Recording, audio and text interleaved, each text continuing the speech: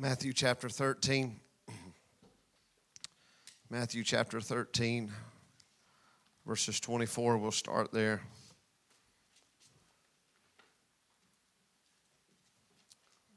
If you'll stand, let's honor God's word tonight as we read verses 24 through 30.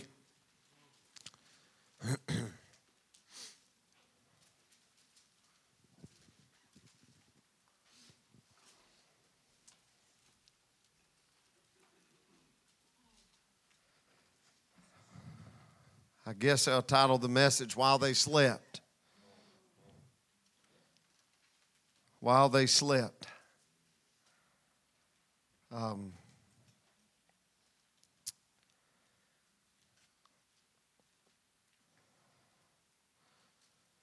Verse 24 says, And another parable put he forth unto them, saying, The kingdom of heaven is likened unto a man which sowed good seed in his field.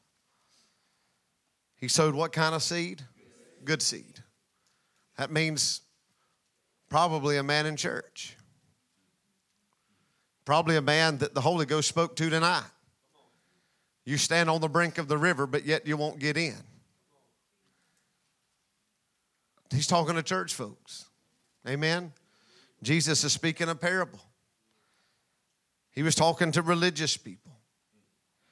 Verse 25, but while men slept, listen to this, his enemy, not a enemy, his. And here's what every one of us under the sound of my voice, you have to know that tonight in this service, you have an enemy that's going to try to deter your mind from hearing what I'm going to tell you. You can reject me, refuse me, do whatever you want to do. Look at me and say, well, he's just so-and-so. I'm telling you, I'm ordained of God to be in this pulpit tonight. No matter if you like me, no matter if you hate me, no matter if you love me or you don't agree with me, I'm telling you, God sent me to this house tonight to tell you while men slept. There are people that sleep, and there's an enemy assigned to your life. There's an enemy assigned to my life. His enemy. He was specific, and there was an assignment attached to his life. Do we want that? No. Why do we need each other? To help fight off this enemy. Amen?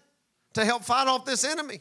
There was an enemy that was sent to Sister Tammy tonight, but because of the body of Christ, they could love on her, draw her near. Amen? Thank God for that. His enemy came and sowed tares among the wheat and went his way.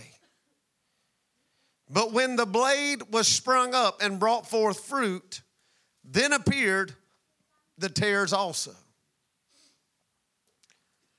So the servants of the householder came and said unto him, Sir, did not thou sow good seed in thy field?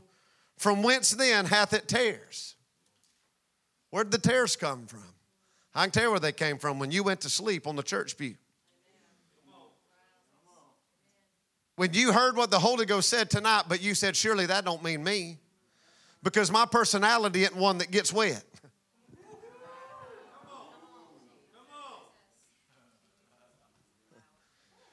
God understands me. God understands that I don't like to get my feet wet, and I don't like to take my shoes off and nobody see my feet. God didn't tell you to take your shoes off. He said just get your foot in there. We bargained with God. And we say that God understands me. Here's what God understands. Psalm 103 says we're all just dirt. That's what God understands. We all came from the same place. But if you have life in you, the life came from the same place too. That is the breath of God. And so you're right, God does understand us, but he don't understand disobedience. Here's what he do. He bring judgment to disobedience. And we wonder why. We wonder why we live under judgment. We wonder why we live under condemnation, because you're not in Christ. You're not in the perfect will of God. So why do we live a condemned life? Get in the will of God and you won't be condemned. Amen. You still with me? He said unto them, an enemy came. An enemy hath done this. The servant said unto him, what thou then that we go and gather them up. Isn't that just like us to try to go fix the problem right then? But here's the problem. It's not for us to touch it. Amen? But he said, no, lest while you gather up the tares, you root up also the wheat with them. Let both grow together. Can I tell you, talk about consequences to sleeping? Let your fruit be affected by the faults. God didn't do it. God told the church to wake up. Our redemption draws nigh. We chose to sleep. We chose not to fill our lamp with oil. We chose to sleep. We chose to slumber. God said, be ready, be prepared. The time is drawing near. Amen. Let both grow together until the harvest. And in the time of the harvest, I will say to the reapers, gather you up together first the tares, and bind them in bundles to burn them, but gather the wheat into my barn.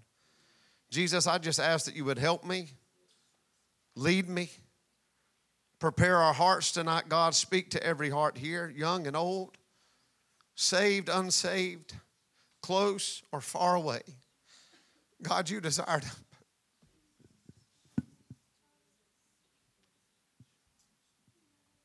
You desire, Lord, to strengthen and awaken your body. Jesus, help us, Lord. In Jesus' name, amen.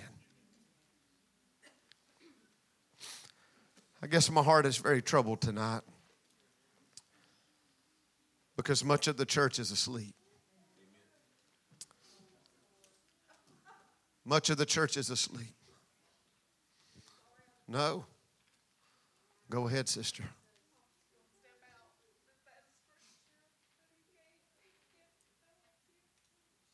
Share it with us.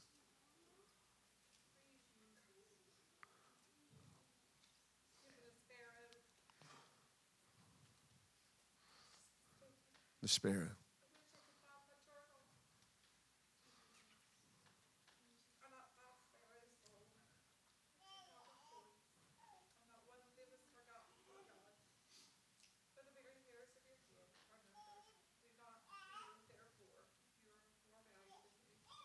Wow. Praise God. If you only knew Brother Dave. No. I'm glad it did. Praise God. God's confirming. She loves sparrows, brother. Amen. Thank God. Praise the Lord. We rejoice with you, Sister Tammy. Amen.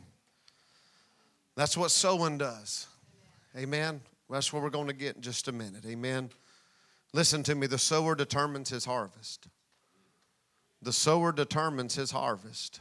Amen. We were eating lunch and Brother Sanchez just kind of threw that out there and I just grabbed a hold of it. He said the sower determines his harvest. He said that farmer knows what rows he plants wheat in. The farmer knows where he plants oranges in. He knows the rows that he plants watermelons in. He knows when he put that seed in the ground what's coming up when it's time for the harvest. So the sower determines the harvest. And he looked at me and he said, Pastor, he said, what you sow determines the harvest of that church. He said, if you tell your church to sow in missions, he said, if you tell your church to go into the world, he said, then that's going to be the harvest that GFCC reaps. He said, whatever you lead that church to sow in, he said, that's what that church is going to harvest in. He said, the sower determines the harvest. So think about that tonight. You're going to determine what you're sowing. What you're sowing, you're going to reap. Amen? We're going to reap what we sow. I was looking today when we were in marriage class, and God gave the authority to Adam to name every animal that came his way. He was sowing. And what he said, what? That's what it became. Now, there's authority in that. Now, I've just lost some of you. He said, hell, he done stepped over the line. He's that name it, claim it. Now, I'm just telling you, there's authority and dominion given to you and I, and what we say is going to go, amen, in the name of Jesus Christ, amen, because did not God give the authority to Adam and say, whatever animal comes your way, just put a name on it, and that's what it's going to be, amen? Can we not do the same thing? Has God not given us the same authority, amen? We just have to speak to those things, amen? What did the Bible say? He said, Abraham said to that was not as though it was. Amen. And there's times you may not see anything, but you have to just begin to name it. Amen. You have to begin to tap into the bloodline, and you have to tap into faith and know God made a promise. I don't see it yet, but God, I'm going to stand with you. I'm going to agree with you. God, you spoke in the Holy Ghost tonight. I don't know how we're going to get across that river, but I'm tired of sitting on the bank watching the river run by. The Holy Ghost told me to get in. I may not understand it. I can't comprehend it, but God, you told me put my foot in, and by God, I'm going to go where God tells me to go. It don't make sense with me, but I know I'm going to start with one foot, but before this night's over, both feet's going to be planted in the river, and my God's going to move. I need to tell somebody tonight, when your feet move, God's hand moves. Hallelujah. Hallelujah. I said when your feet move, God's hand moves. Amen. It was God's hand that held back that sea, that river. Amen. Why did God's hand move? Because people's feet moved. And I'm telling you, when your feet move, God's hand will move on your behalf every time. Amen. God waits to see what we're going to do. Amen. Whoa. The problem is, many of the church has went to sleep. I believe that was a wake-up call. Not one, but two. How many of you like to wake up? A lot of us like that hour extra sleep you got today, didn't you? Didn't have to be at church so early. Some of you woke up and said, whoa, it's already daylight. What's going on around here? Amen. You know, you was looking around, but you felt refreshed. But how many of us really just like to get up and just get going? We got two. Some people do like it, but some people like whenever that alarm starts going off, turn that thing off, right? Amen. Just it's too early. I've had a long night. I really don't want to get up. A lot of people don't like to be woke up. Can I tell you, the church is in the same state. I don't like to be woke up. And so what does God have to do a lot of times when we keep shutting the alarm off? You ever had kids that you had to go in there and tell them it's school time? What do you got to do? That alarm's going off. They ain't listened to the alarm. Now what do matters do? Now matters get in mom and daddy's hand. Now, hallelujah. I don't know what's going on, but that tells me, amen, what begins to happen then. The alarm didn't work, so what are we going to do now? I'm going to put my hands on my child, and what are you going to do? How you going to shake them? Don't let that get too deep over your head. I said we keep shutting the alarm off. We keep shutting the preacher out. We keep shutting the church out. We say, well, we really don't have to be faithful to the house of God. But when you do go, you let it go in one ear and out the other ear, everything that the man of God says. And we leave the house of God and we get in the truck and we talk about everything that the man said, everything that he didn't say, and we talk about it, run them down, run them out. But we wonder why a shaking has come in this nation. I can tell you why the shaking has come, because the church of Jesus Christ kept reaching over and shutting off the alarm when God was trying to wake us up. But now God said, I got us in a shaking if my people are going to wake up before the rapture. Hallelujah. We kept playing games, kept turning the alarm off. Well, I got one more time in me. I don't really have to heed the word right now. I don't have to go to the secret place and pray. I can read a 5-minute devotion on my Facebook and get me through the day or through the week or through the year or through the month. That's good enough, isn't it? I don't have to get an altar at church to pray. That's out of my comfort zone. I don't get my feet wet. I don't stand up in front of nobody. I don't go to church 3 times a week. I don't do that. That's just not my cup of tea. I know it's not. But the cup had to become Jesus'. He begged it to pass him too, but he couldn't. My God. Jesus didn't want that cup either. Wake up. Our redemption draws nigh. Jesus didn't want the cup of wrath. You say, well, that's just not my cup of tea. Did Jesus just say, this is what I want? He asked his Father 3 times, let this cup pass of me. What if Jesus is counting on you? What if Jesus is counting on you to take this church to the next level? But because you won't, he can't do it. What if? while they slept. While they slept. Is Jesus trying to wake us up? I know he is. We wonder why we're being affected in this nation the way we are. We wonder why. Now it's driven us to our knees. But did it take this? Did it have to come to this? I say it did. Why? Because the heart of God is that none perish, but all have everlasting life.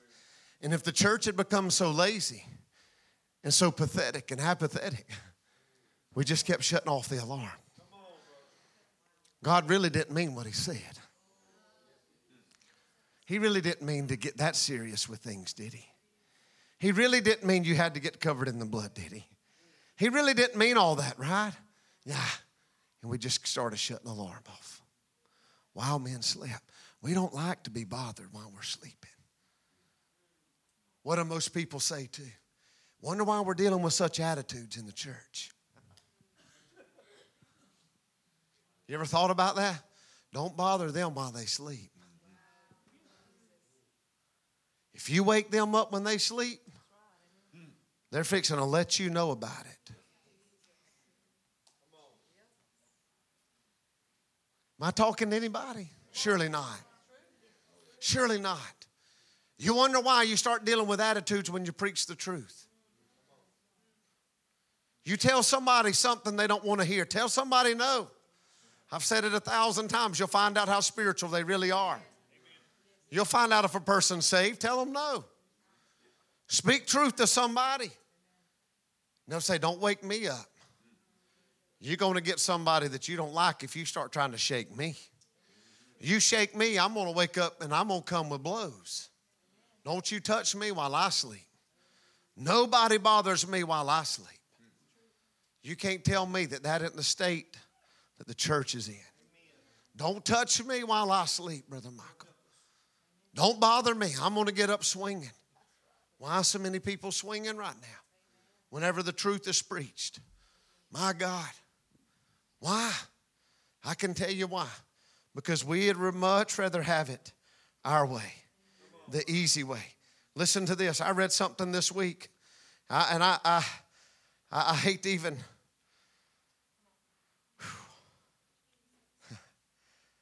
A local church said this: we think church should be fun. Most of the time when we think of church, they think of something somber and serious. A local church that is drawing them in by the multitude. That are drawing them in by the multitude, but we don't think that represents God very well. With a capital G. You mean to tell me that my God is not serious? That's why we do fun things like mega awesome costume party. That's why when you walk through the doors, you'll see a lot of smiles, engaging music, and you guessed it, laughter. That's not how you remember church. Maybe it would be worth walking through those doors this Sunday. You might be surprised by what you experience. Now, I'll be honest with you. I've not read that in the Word of God, that that's the way that church is. Because there's a lot of times in my life that I'm not smiling. Because sometimes there's something within me that's so serious that I may not be able to smile about until I get it out. Because I know every time I get to this church that I'm waging war for every soul that is in this place.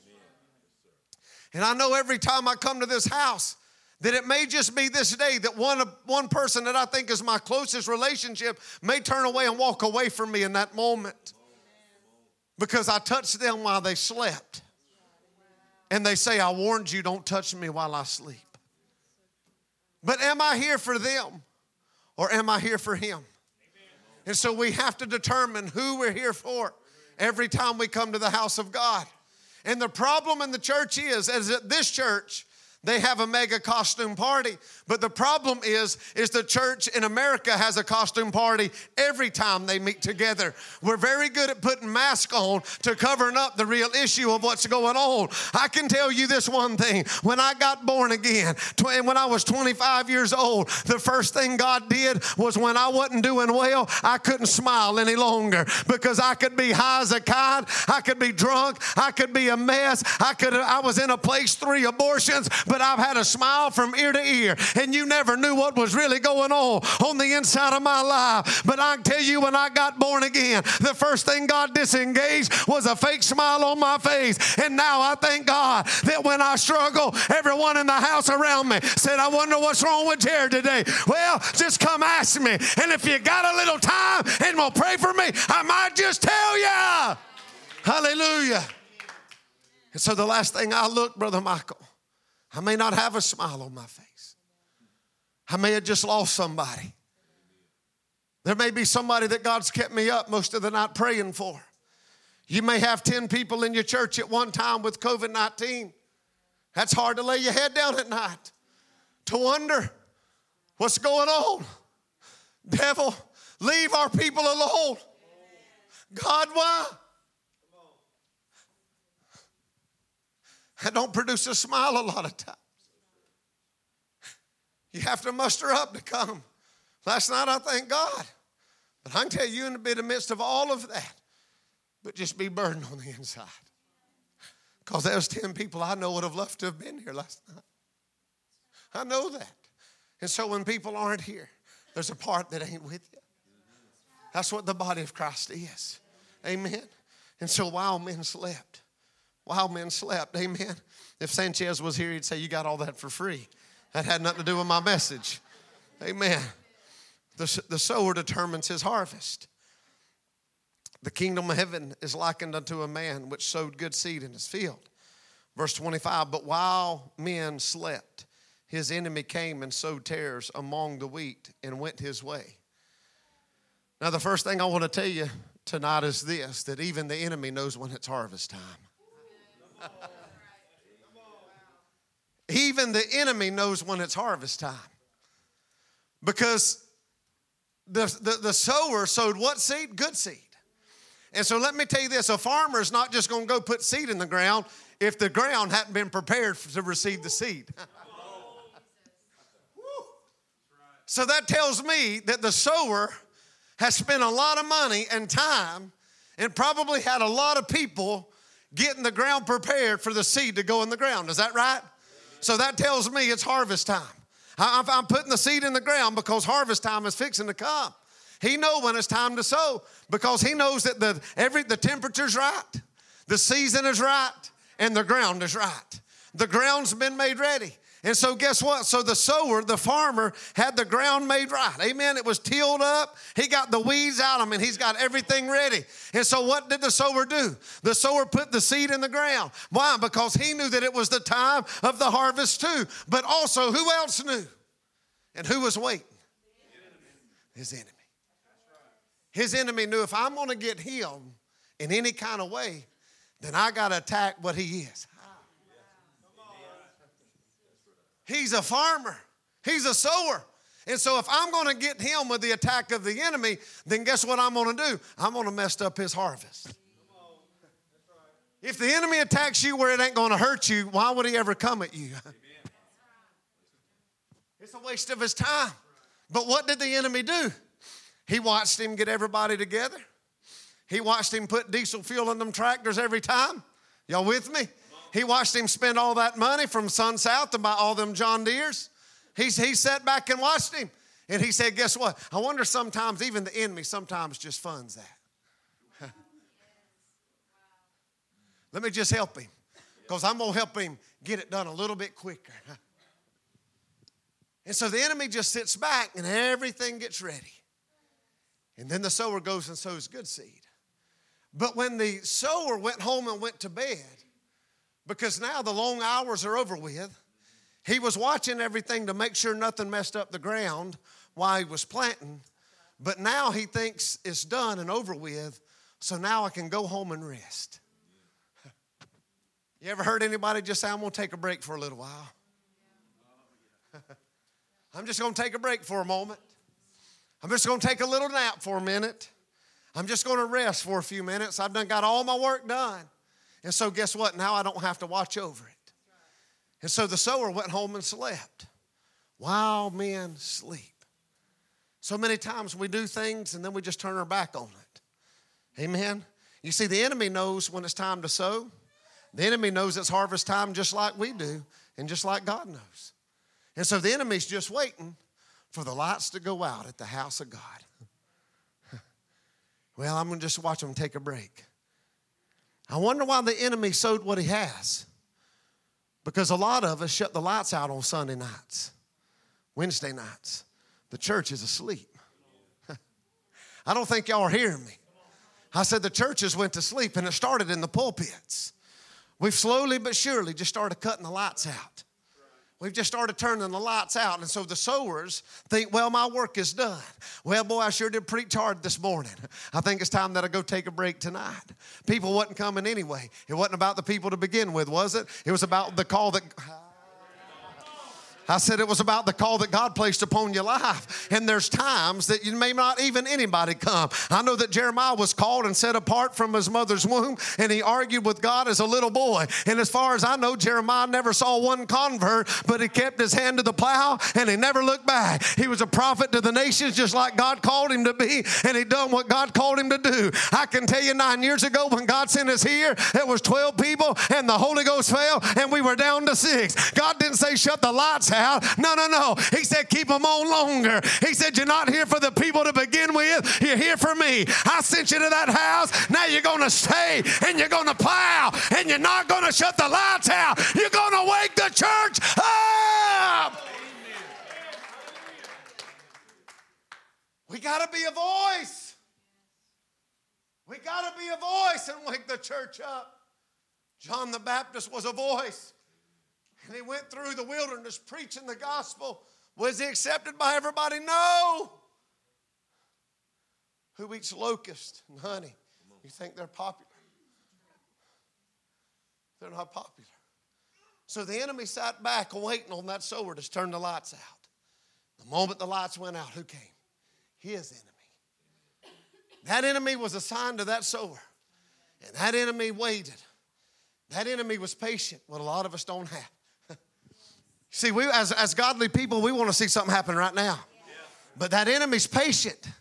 That enemy will wait most Christians. I said the enemy will wait most Christians out. And he'll just wait on the light to go out, John Wayne. He's just waiting on that light to go out. But it's time the church be like Motel 6. We'll leave the light on for you. Amen. Don't let the oil go out. Be Motel 6, John Wayne. Be Motel 6. Let's leave the light on for them. I said, the enemy knows it's harvest time. Do you? The enemy knows when it's time to sow. Do you? Do we know when it's time to sow? Do we know when it's time to reap? The enemy knew what the season was. Listen to this. And if you think for 1 minute that the enemy is concerned or cares about what you've planted in the ground, you got another thing coming. Don't you dare sit back and play footsie with the devil. Come on, can we just be real just a minute? We just play games with the devil and say, it really ain't that bad if I don't obey God. It really ain't that bad. Here's what we say, God understands me. No, we don't. He understands you. I said that a minute ago. He understands that you're dirt. But he don't understand your personality that you've made you be. God made you you. But we're all created in the image of God. Amen. And so we're all without excuse. The little boy that fed 5,000 could have made 1,000 excuses of why his lunch wasn't the right lunch. You think out of 5,000 people that he was the only one with a lunch that day? No, but everybody else talked themselves out of giving their lunch. And when the little boy gave his, I bet they all wanted to share theirs then. They missed their chance. Come on. God understands that we're all dirt. But we just play these little games of why we don't obey God, and we want to blame God and say, God understands me. God understands why I don't do this. God understands why I don't do that. God understands me. How long are you going to continue to play games with the devil? Because it don't have anything to do with God at what you're saying.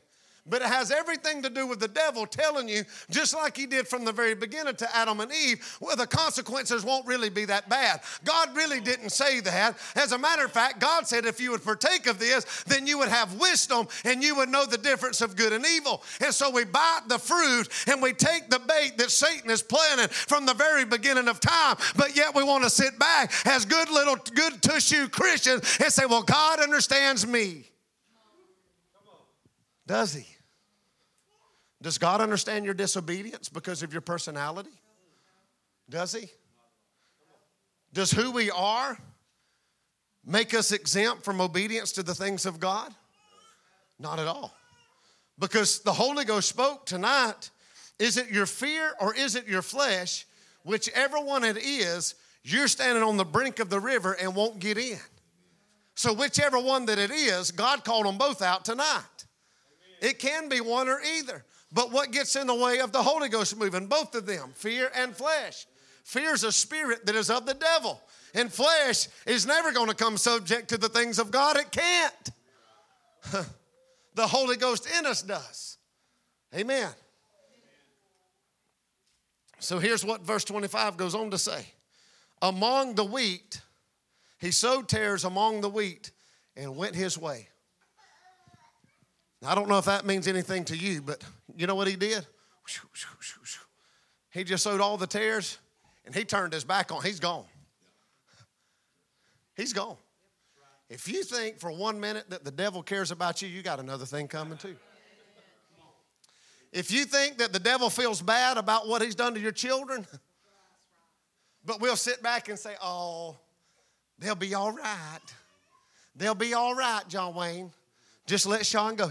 Just don't worry about it. Just let him go. Just let him watch this on his phone. Just give them everything they want. Just pat everything for them. They'll be all right.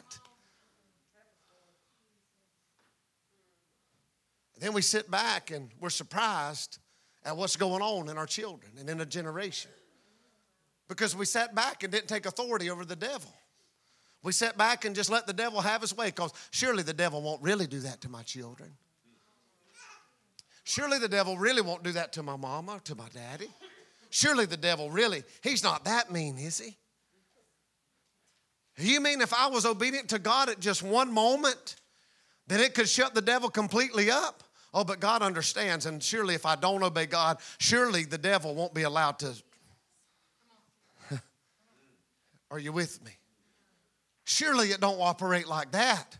Well, I can tell you, you have the right to choose.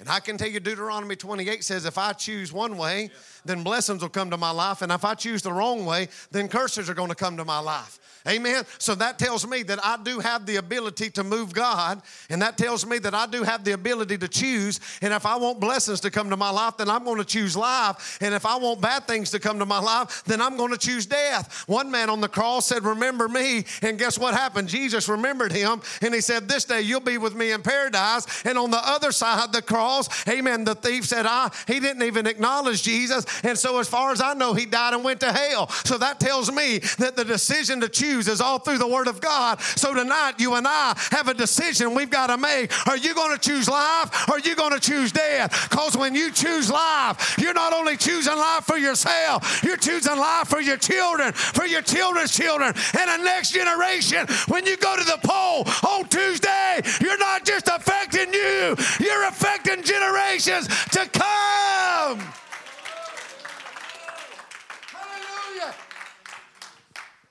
We're affecting generations by the way you vote.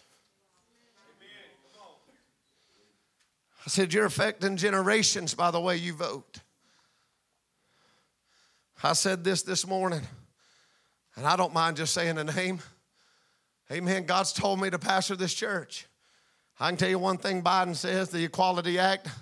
Mom and Daddy, if you got a baby 8 years old and younger or older, they can come to you and say, well, I'm a man, but if they think they're a woman, then guess what they're going to tell you? I'm going to get a sex change, and ain't nothing you can do about it, Daddy. Ain't nothing you can do about it, Mama. 8-year-old. Mom and Daddy loses all authority. Well, I wonder what's happening. I said in marriage class today, one of the three things that the enemy wants is your seed. He wants separation, he wants space, and he wants seed. I can tell you why he wants seed. He's wanted it from the very beginning of time.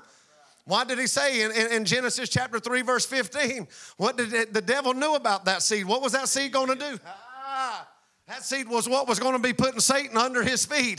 I can tell you that the devil knew from the very beginning of time that what was going to come out of Eve was going to be a seed that would put the devil right out of, hallelujah. He knew that the devil knew from the very beginning of time that Jesus Christ was going to come from there. And I'm telling you that the enemy has wanted the seed, John Wayne, from the very beginning. Whenever Moses was born, what did they want then? Pharaoh said, put a thing out and let's kill every baby at age 2 years old and under, every male child. I can tell you, what did the king say in the New Testament when Jesus was born? Said, kill every baby from 2 years old and under. Can I tell you what they wanted? The devil's always wanted the seed. Can I tell you right now, we're living in times and seasons. I'm telling you, that's why homosexuality is the way that it is. Why? The devil wants the seed when you can't reproduce. Can I tell you something, church? The devil wants the seed out of my life, your life, this church. Why? So we don't produce Holy Ghost filled, baptized in fire, sons and daughters of God. But I got another thing coming. I serve notice on the devil. He can't have our seed. Hallelujah. Woo. I feel the Holy Ghost in this house. I said he can't have it. Hallelujah. Listen to this. The enemy knows it's harvest time to you. Amen. Let me say this. And because we wouldn't sow, he did. Because we wouldn't sow, the enemy did. Listen to this. Because you wouldn't be obedient to God, the devil said, I know God's principles better than most Christians do. And I know the principle to sow, because I know what I sow, then I'm going to reap a return of that.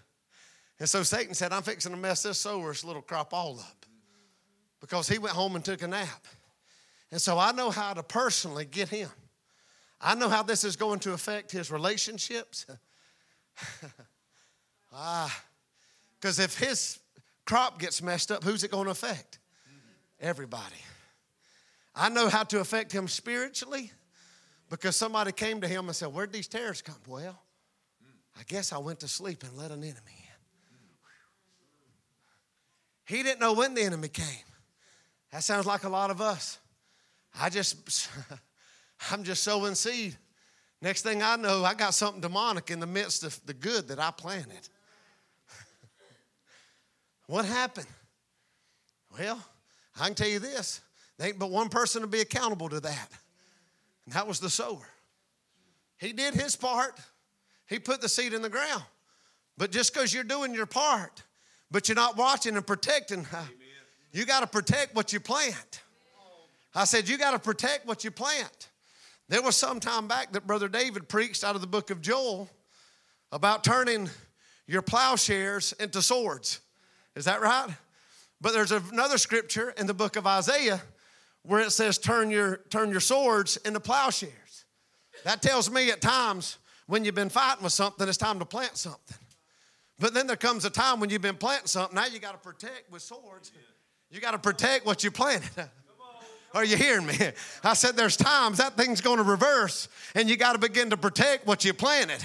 There's a time that your plowshares has to turn to swords because somebody needs to stand out on what you put in the ground and you need to wage the devil off. Amen. It's time that you and I as the church would wake up and realize that God has given armor for you and I, that God has given us everything that we need to wage war and fight these battles. Let me tell you this, because we wouldn't, so the devil did. Because we wouldn't, so the devil did. Listen to this. The enemy knows the principles of God greater than most Christians do. I'm going to reap what I sow. I'm going to reap what I sow. Is that right? That's the truth.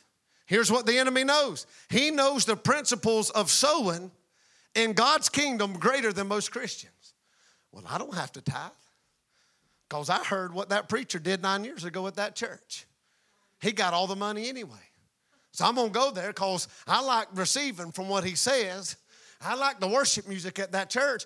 But if you think for 1 minute that I'm going to put money in that offering plate because I know he embezzles money.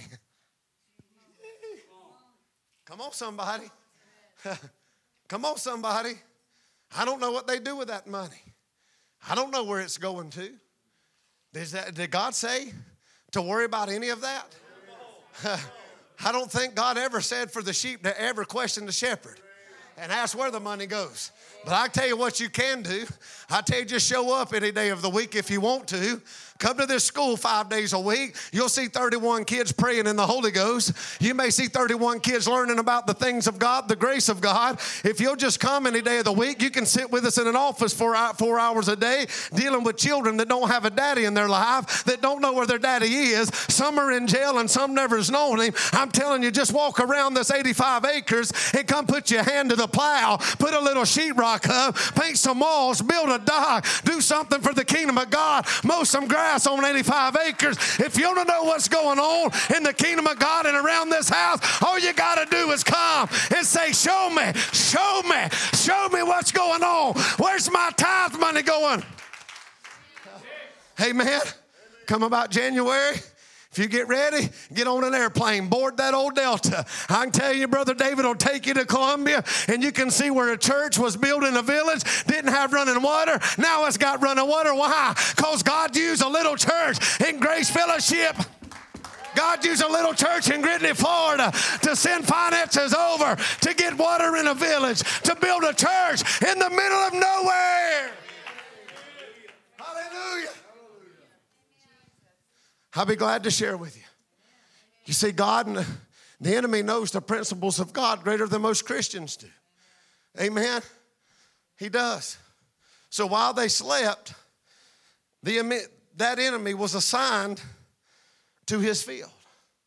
He said, I know what time it is. I know what season it is. And the enemy waited him out. And he let him get everything planted. Why do you think that's when the enemy comes? When God does his greatest work.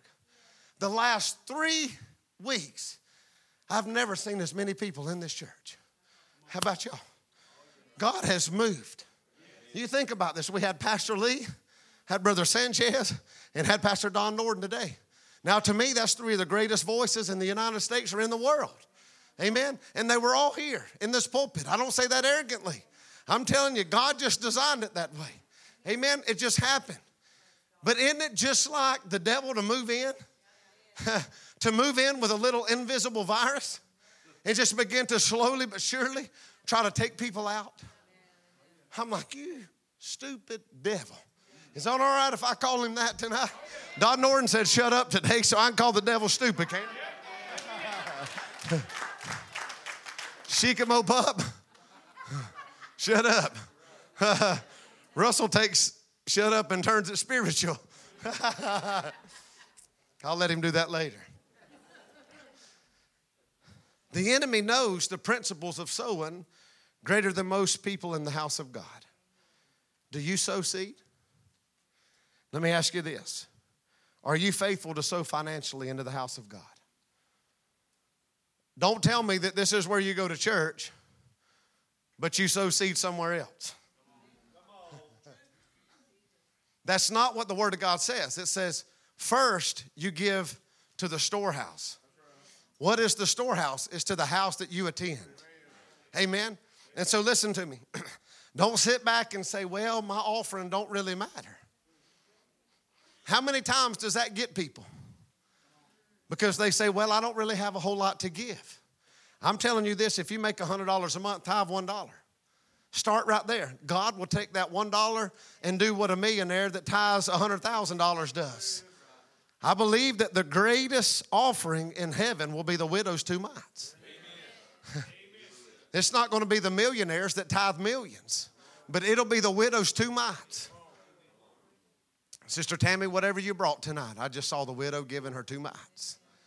And I knew it was just the principle of God of sowing tonight. And it just provoked something in me greater. And God said, I'm going to answer her heart tonight. Your heart. Whatever your heart says, God's going to answer it. Amen. God's going to answer it. I don't want to say this, but I got to because I'll be this week. This week. This week. You'll have answers for what your heart has longed for. This week. Now, I can't say if that's for a job or for your children or for what, but there's a longing in your heart that God's going to answer this week. This week. This week.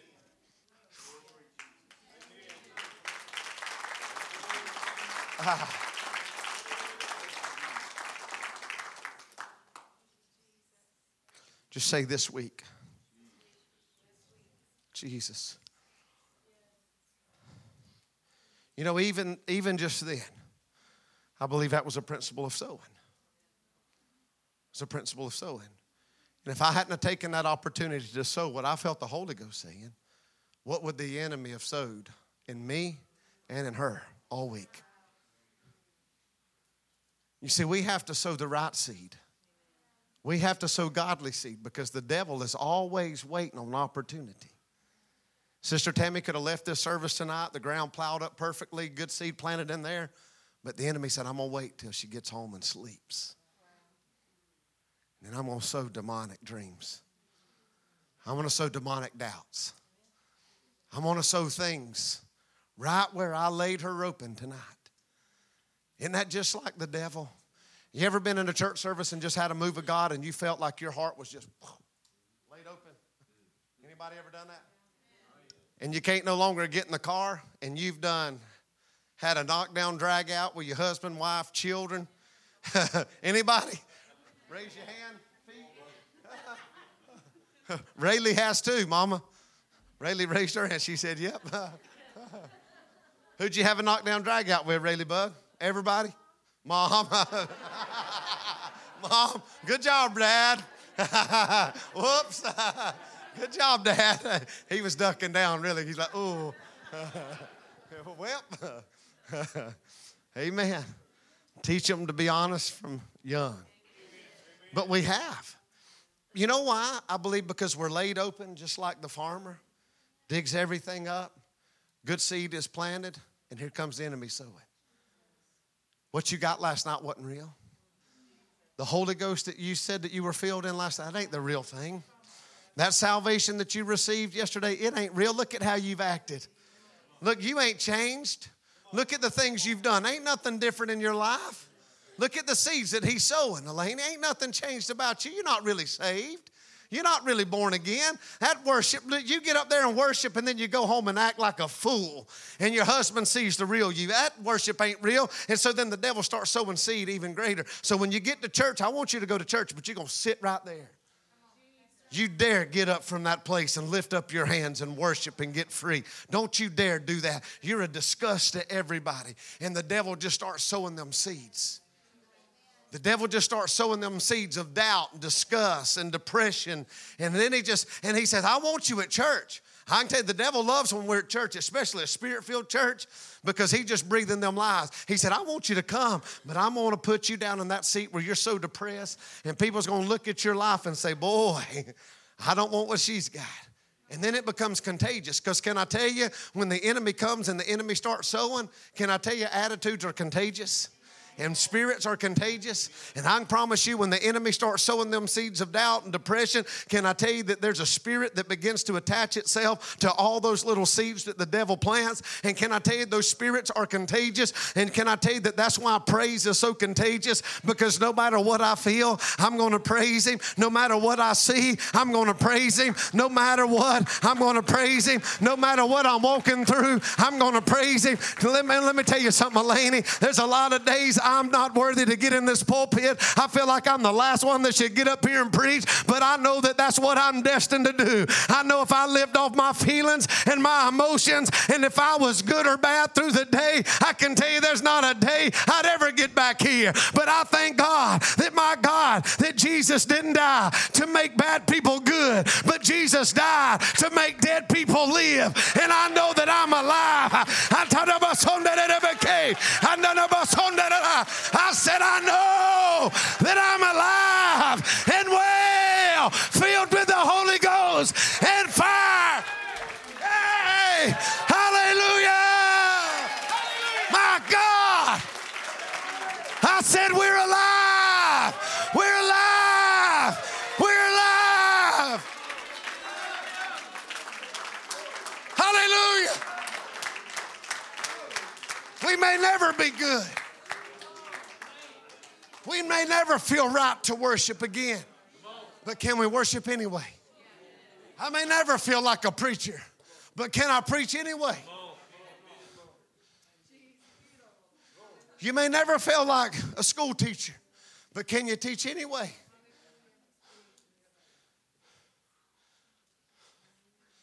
Whew. Hallelujah.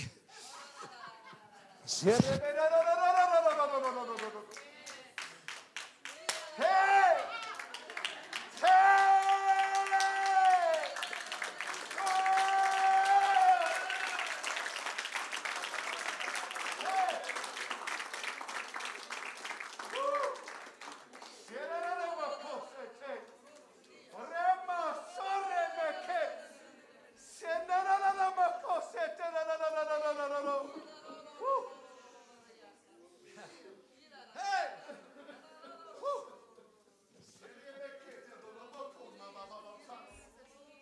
Hallelujah. Hallelujah.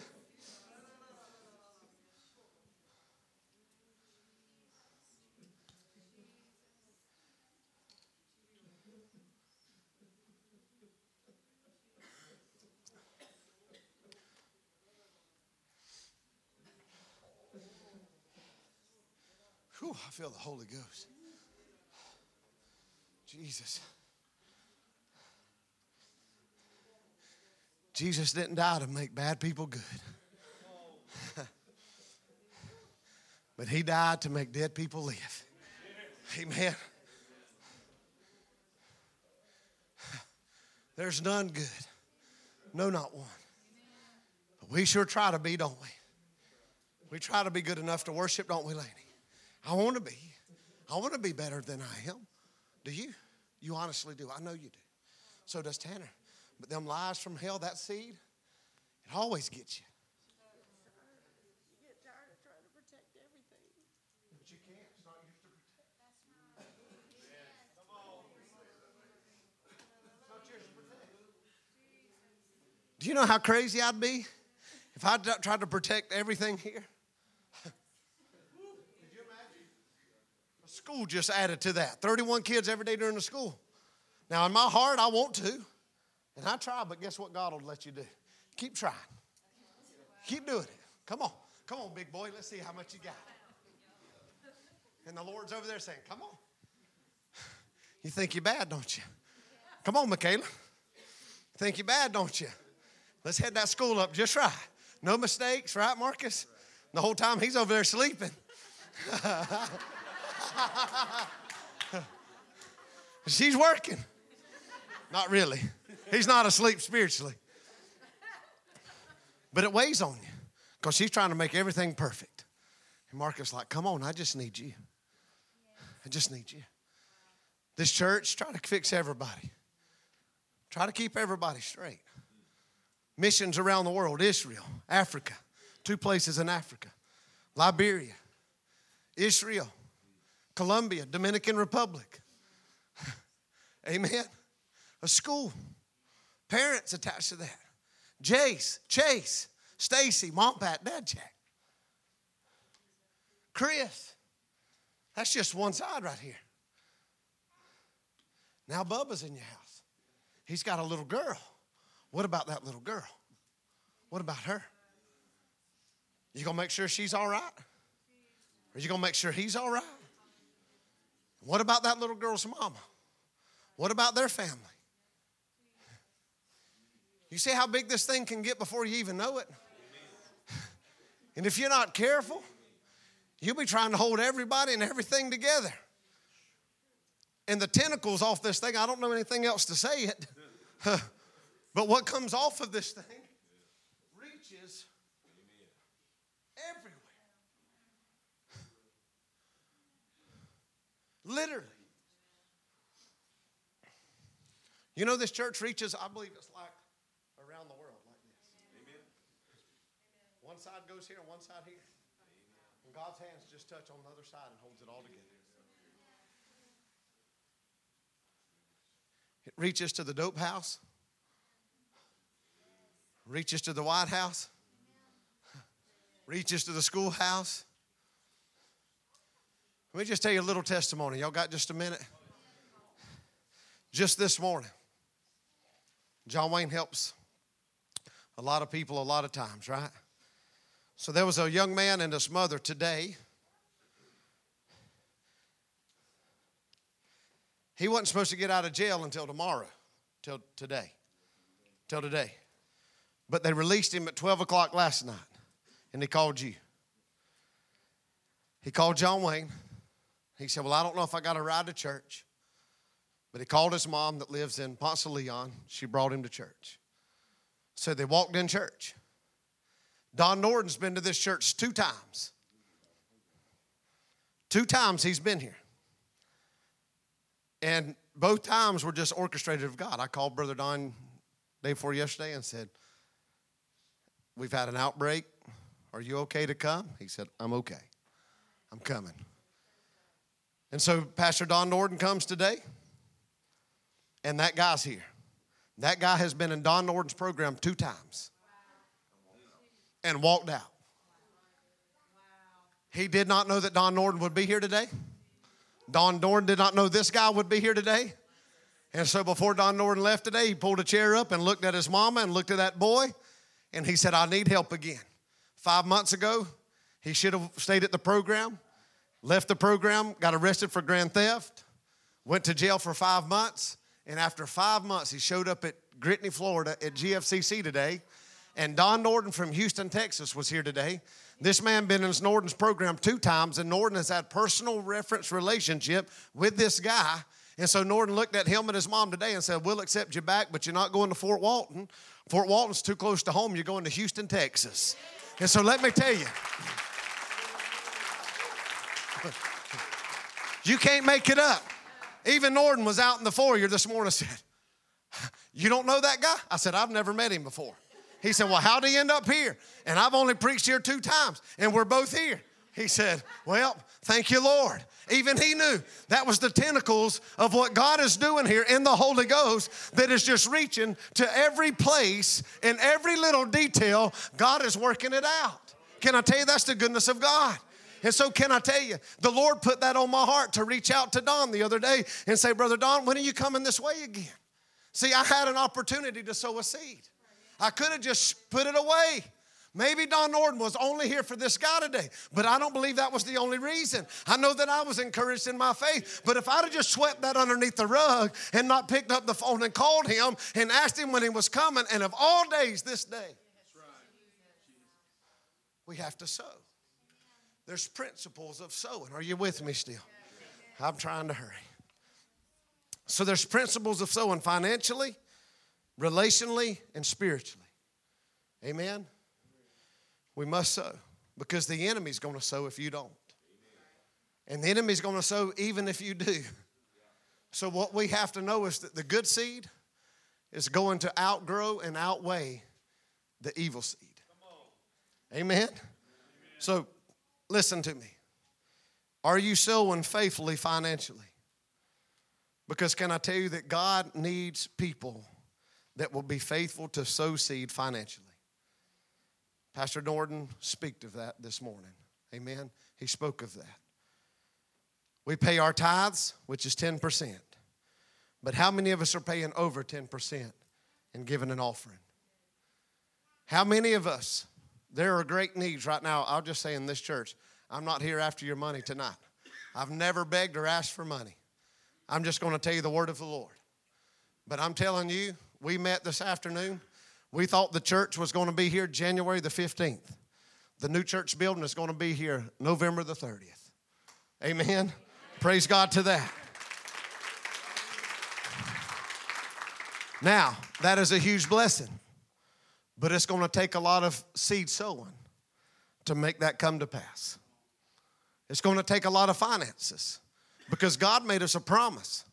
Deuteronomy 28:12, lend to many nations and you shall not borrow. God told us to do that. God said to do that. 2 years ago, we went to the village of Olaya in the village at Columbia, and God said, build a church here. Well, a year prior to that, God told us to build a church here. So it really didn't make sense to build a church in Columbia, South America before we built a church here. It didn't really make logical sense, did it? But I want to read a story to you very quickly if you got time. And if you don't, you got time. Amen. 1 Kings chapter 17 says, verse 8, and the word of the Lord came unto him, saying, arise and get thee to Zarephath, which belongeth to Zidon, and dwell there. Behold, I've commanded a widow woman there to sustain thee. So he arose and he went to Zarephath, and when he came to the gate of the city, behold, the widow woman was there gathering of sticks, and called unto her and said, fetch me, I pray thee, a little water in a vessel that I may drink. And as she was going to fetch it, he called to her and said, bring me, I pray thee, a morsel of bread in thine hand. And she said, as the Lord thy God liveth, I have not a cake, but a handful of meal in a barrel, and a little oil in a cruse. And behold, I am gathering 2 sticks, that I may go in and dress it for me and my son, that we may eat it and die. She had already made funeral plans for her and her son.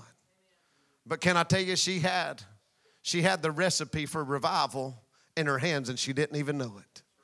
2 sticks represent the cross. The oil represents the Holy Ghost. And the meal represents the bread of Christ. He's the bread of life. That is Christ. She had a recipe for revival, and she didn't even know it. She had a recipe for a resurrection, and she didn't even know it. But she had to put into action what she possessed in her hand. Many of us have possession in our hand, a recipe for resurrection and revival, and we don't even know it. But we're so carnal, we won't take the next step of faith to listen to what people of God say to us.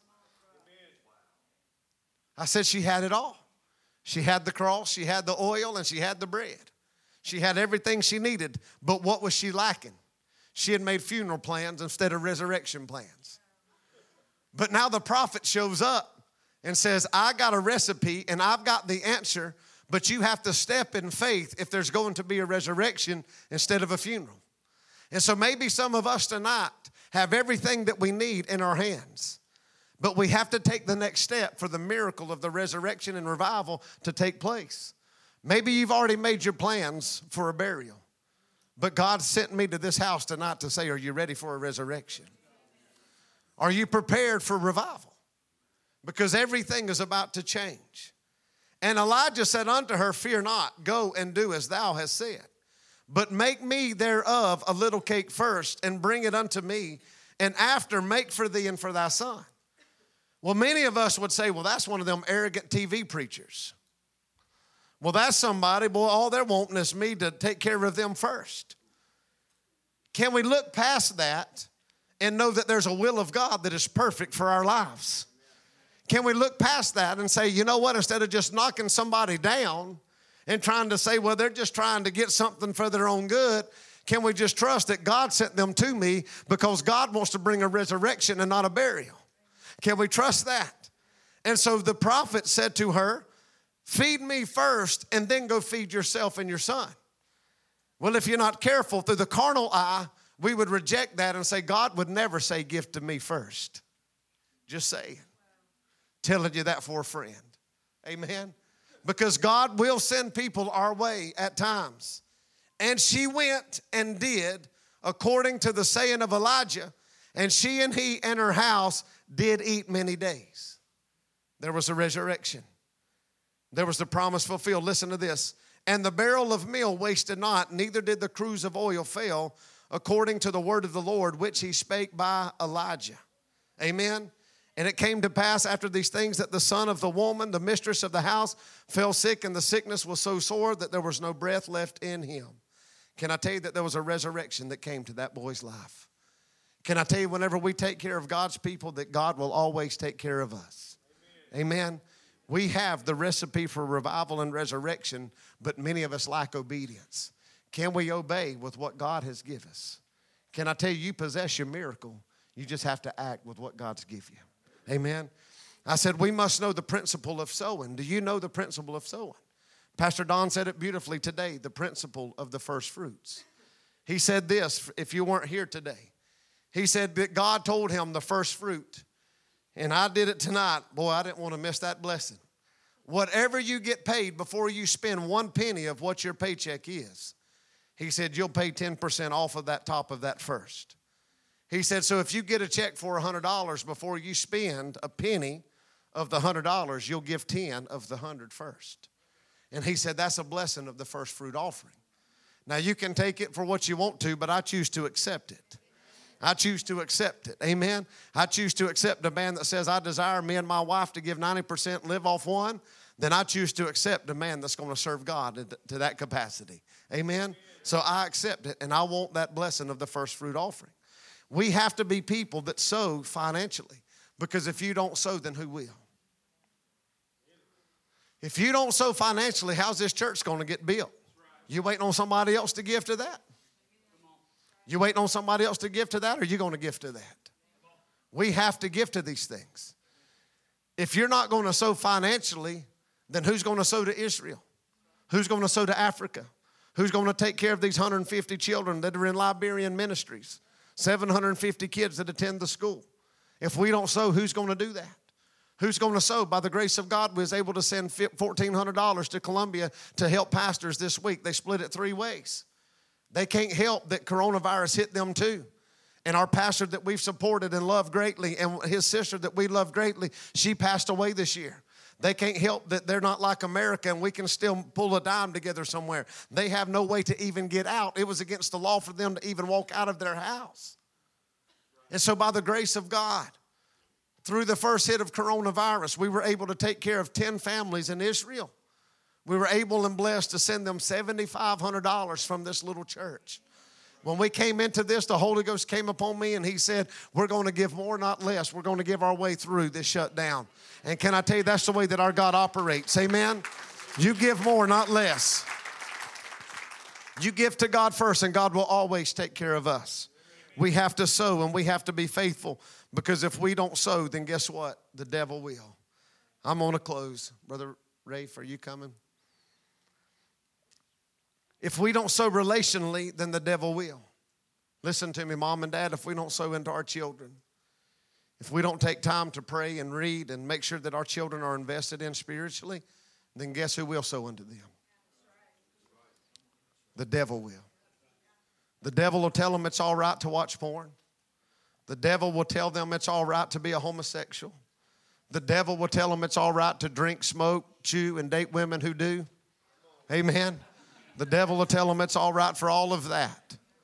Amen. The devil will do that. The devil will tell them how to live. The devil will tell them what success is.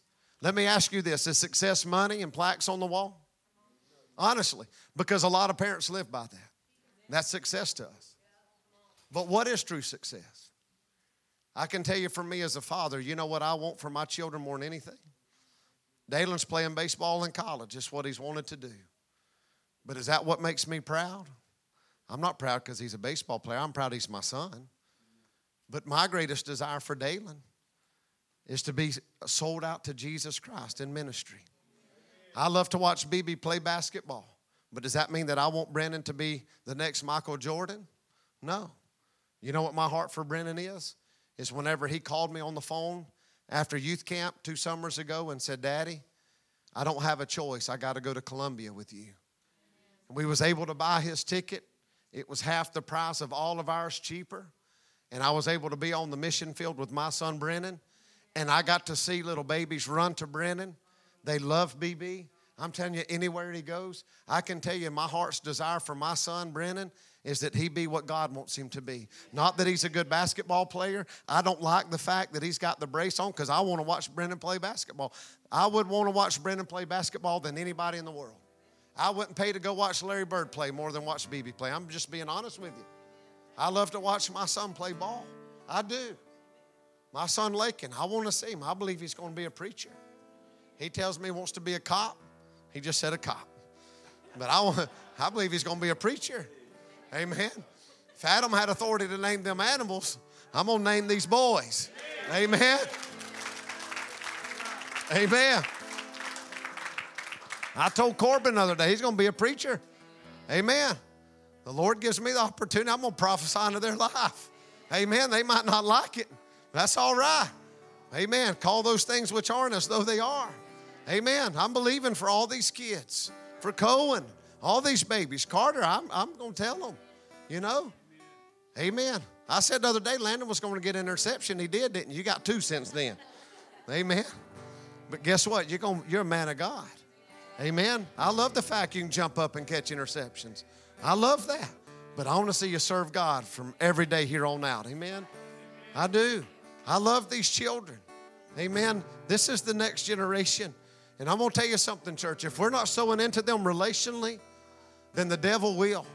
And the devil will tell them what's right and what's wrong. The devil will tell them how to live. The devil will tell them what success looks like, what failure looks like. I'm telling you, church, it's our responsibility to sow into these children relationally. It's up to us.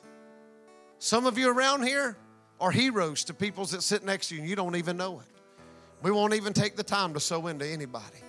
I'm going to tell you this. I'm going to go as far as to say this. Every Christian should have somebody they're sowing into. And if you're not, then I'm going to ask you, are you right with God? Because you got to have somebody over you that's sowing into you. And if you're right with God, there's got to be somebody underneath you that you're sowing into them. That's the only way this kingdom works. This kingdom is, there's no lone sheep.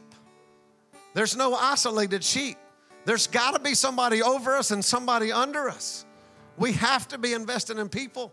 And I'm going to say this again. Don't let fear keep you from investing in anybody. What you have to give somebody matters. What you have to give to somebody matters. There may be somebody somewhere, Tracy, that's just sitting on a pew saying, I wish you'd just come pray with me. I wish you'd just come talk to me. I just wish you would. But yet we sit there in fear and say, nobody wants me to pray for them. Nobody wants me to talk to them.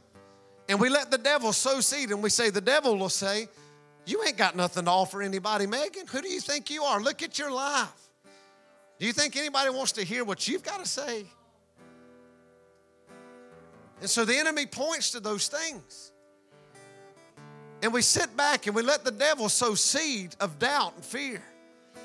But I look to every one of you and I say, you've got something to offer. Chelsea Rogers, you've got something to offer other people. The devil's a liar. I watch your life in this church, you and your mother, and y'all are just faithful women of God. Faithful women of God. And I could just see where the devil could just torment your mind, Chelsea, and just say, who do you think you are? Nobody wants you around. The devil's stupid. I'm telling you this, as a pastor here, I look to you 2 women of God when I'm in this pulpit. There's strength in you. There's authority in you. And I'm telling you right now in front of everybody, in front of God, but I want Satan to so hear me. You 2 women have something to offer the kingdom of God. Whew. I feel the Holy Ghost. I'm telling you, you 2 women have something to offer God. Would you just stand up right there where you are? Just stand up.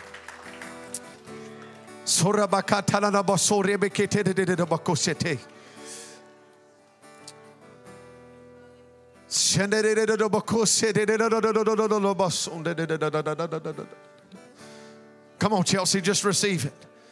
Come on. I know it's hard.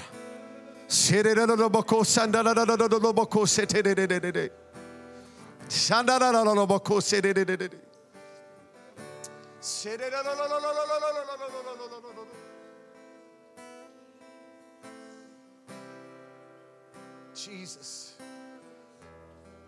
Sister Dana, I want you to go lay one hand on one and one hand on the other. God's fixing to impart something in both of you. The Holy Ghost is about to fall, and a mantle is going to be placed on both of you. There's going to come a requirement now with what Jesus has done and is doing inside of your life. Jesus. At the laying on of hands. Hallelujah.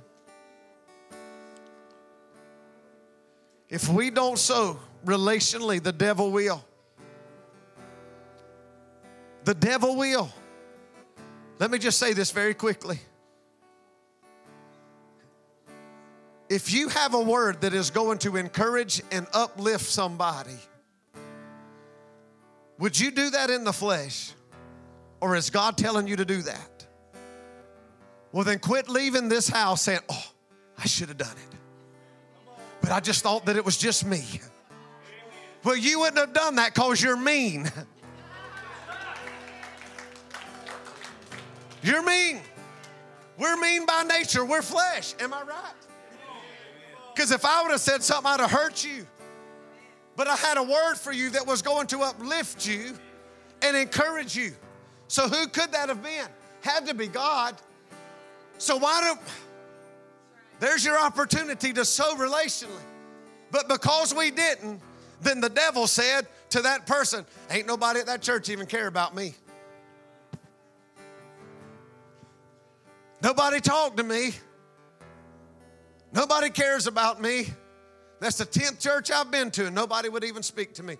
But God dealt with about 10 people to go to that one person, but everybody said, I ain't got nothing good to offer them. And so we don't sow relationally. Now listen to me. Some people's always got something to say. That ain't what I'm talking about.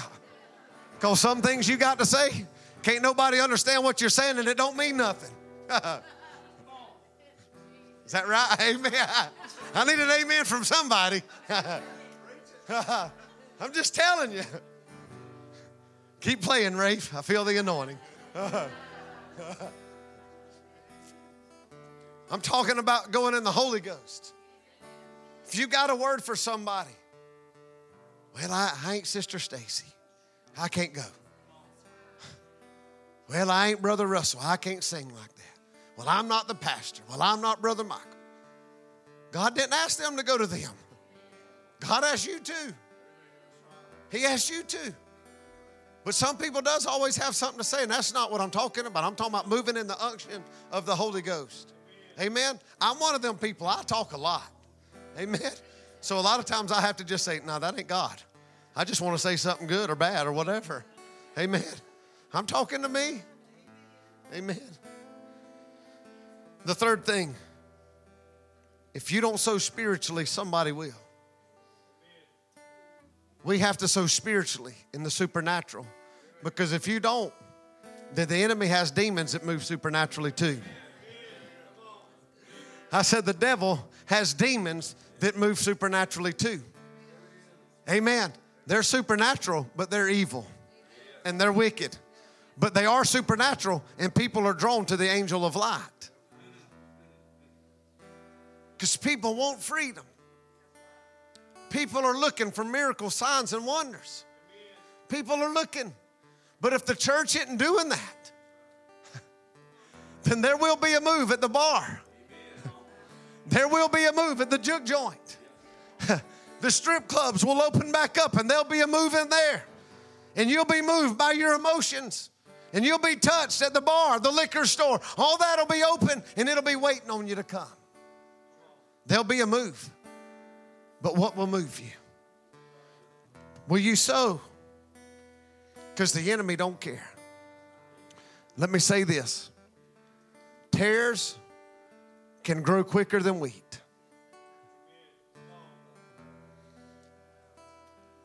I said tares can grow quicker than wheat. And so tares have a tendency to draw people. Tares have a tendency to draw the wheat to the tare. And here's another thing that tares have the ability to do. Not only do they grow quicker, but they grow bigger. And so isn't it just like the devil to try to get a little bit bigger? If you look at pictures online, you'll see where tares are a little bit taller and a little bit bushier than the real wheat. But here's the problem. It's just like the devil to always try to get our attention. away from the true fruit of life. Let me say this, the devil will do what you don't do. The devil will do what you didn't do. The devil will come and sow whenever you're asleep. I looked up in the Greek what tare means. It means a kind of darnel resembling wheat, except the grains are black. You think that's a coincidence?